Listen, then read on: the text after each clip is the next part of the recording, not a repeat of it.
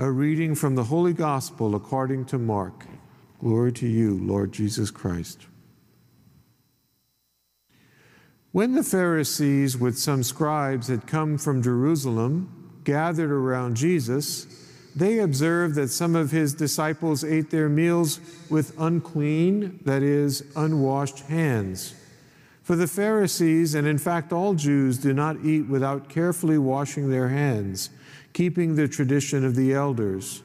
And on coming from the marketplace, they do not eat without purifying themselves.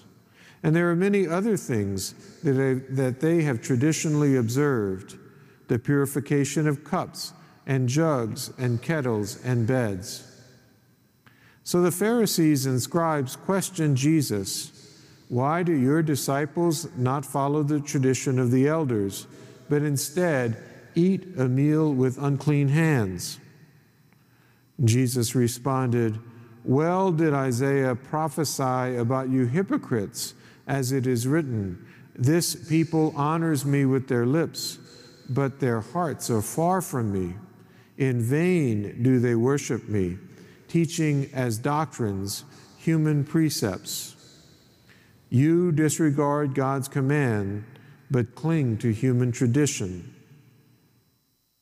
He summoned the crowd again and said to them, "Hear me, all of you, and understand. Nothing that enters one from outside can defile that person, but the things that come out from within are what defile. From within people, from their hearts come evil thoughts, unchastity, theft, murder, adultery, greed, malice, deceit, licentiousness, envy, blasphemy, arrogance, folly. All these evils come from within, and they defile." The Gospel of the Lord. Praise to you, Lord Jesus Christ.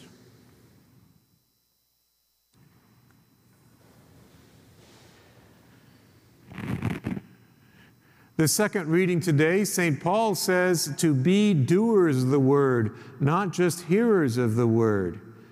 St. Paul is saying that if we are going to have Christian faith, it must show forth in our actions. We have to do Christianity. We can't just talk Christianity.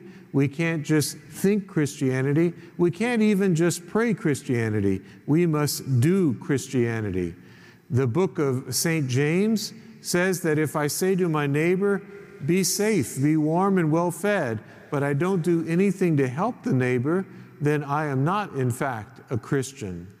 The love passage, 1 Corinthians 13, says that if I speak with angelic tongues, but I do not love, then I'm simply a noisy gong.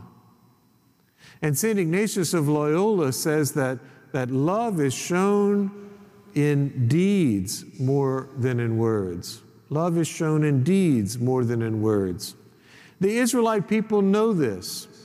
And for that reason, when they began to form their own nation, they put together a religious law, a set of practices, procedures, rules, rituals, a whole law so that they can act out their faith. They can exteriorly act out what they are interiorly feeling towards God and towards their neighbor. All of this is beautiful and wonderful and exactly the right thing to do. However, as happens with religion at times, we can get wrapped up in the rules. We can become sort of addicted to the rules, obsessed with the rules, and the rules become our God. And we forget the whole purpose of the rule we forget the purpose behind the rule.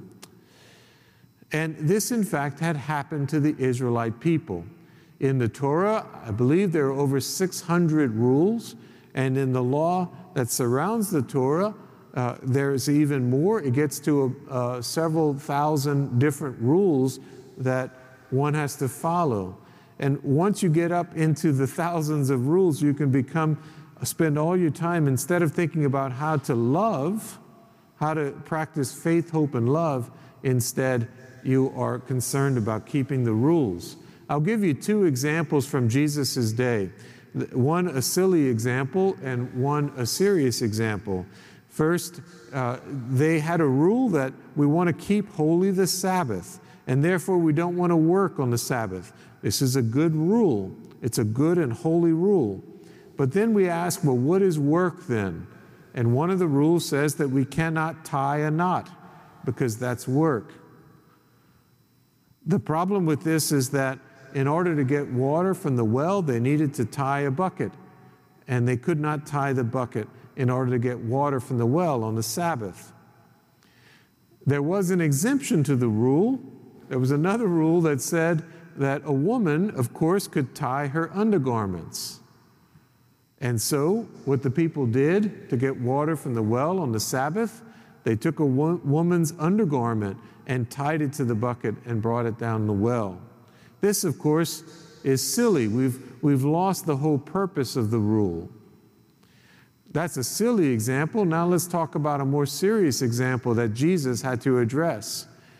The temple, they wanted to keep the temple holy and sacred, and therefore they said, we're not going to have any any coinage, any money from the Roman government in our sacred temple. That's a beautiful notion. The Roman government was pagan. It was anti-religion. We don't want any of their coinage in our temple. That's a beautiful rule. But in order to make that happen so that the people can give donations to the temple, they had to come up with their own coinage, a temple coinage. And then you had to have money changers at the door of the temple so that they can change their Roman coinage into the temple coinage. And so all of a sudden you have this whole industry, this whole market, and it is quite loud and boisterous. At times it was corrupt. And the biggest problem is that most of the Jewish people in Jesus' day were not allowed into the inner sanctum of the temple. They were only allowed to pray there at the threshold of the temple. And so at the very place where most of the people are praying is this loud cacophony of noise. And so the very rule that was intended to keep things sacred actually make things not sacred, which is why Jesus turned over the money changers' tables. This is why Jesus in today's gospel says that we need to remember that, yes, the exterior is important, but both evil and good, they all come from the heart. If we act good, it's because it originated in our hearts. If we act evil, it's because of the evil in our hearts.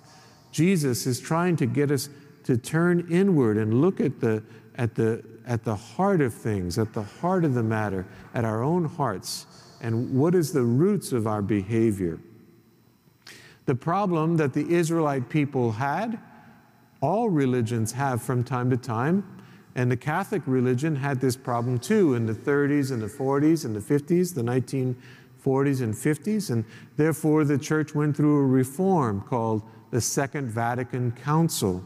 And there, the Second Vatican Council did its best to follow what Jesus is saying here, to return us to the heart. Just to give you two examples of where the Catholic people had sort of lost their way and became obsessed with the rules, one silly and one very serious. The silly one is that a priest had so many rules in presiding at the Mass that it became almost impossible for him to preside at the Mass without committing some sin. There was over 100 ways that a priest could commit a sin at the altar during Mass. If his fingers weren't exactly correctly positioned, he could sin. As a matter of fact, a man who didn't have his 10 fingers was no longer allowed to be a priest, no matter how holy he was, no matter how effective he was as a priest. If he had lost the important, crucial fingers, he could no longer be a priest. That's a silly example. Now a very serious example. In 1788, there was a terrible fire in New Orleans, the Good Friday fire. It occurred on a Good Friday, and the rule of the church is that you do not ring the bells of the church on Good Friday in order to keep things solemn, to remember the passion of Christ. The problem is that the alarm system of the city in 1788 was in fact the bell system of the churches. the people would hear the bells of the churches and know that there was a fire. And this is how they kept the city from burning. When they heard the church bells ringing in a certain way, they could go out and work on putting out the fire.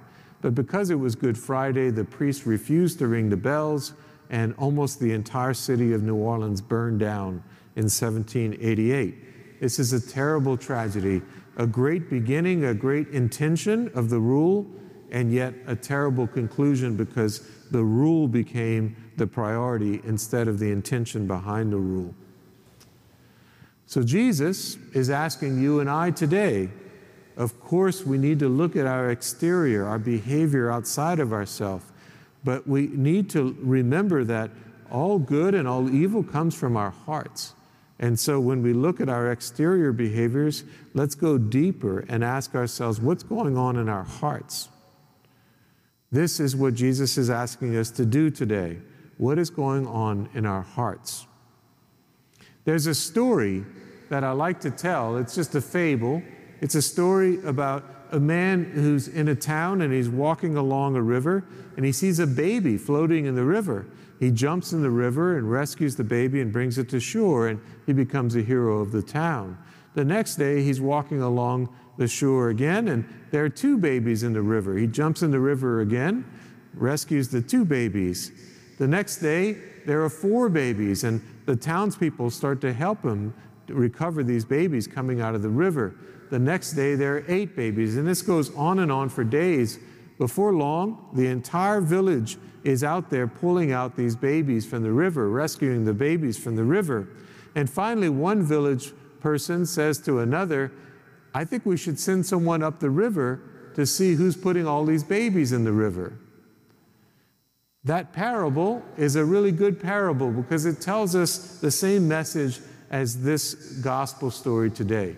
Jesus is saying, yes, we need to correct the behaviors that we have when we sin, when we act badly. We need to work on those behaviors. But we also need to go up the river to see what it is that's causing the problem in the first place. Going up the river in our spiritual life means we need to not only ask forgiveness for the external sin that we've committed, but we spend time in prayer and reflection exploring where in my heart is the root of the problem. Where in my heart is the throwing of the baby in the river to start. And so this is what Jesus is asking us to do today. The Lord is asking us to soberly look at our behavior. The Lord is also asking us to go even deeper, to go upriver and find out the cause of our poor behavior so that we can set our hearts on Jesus.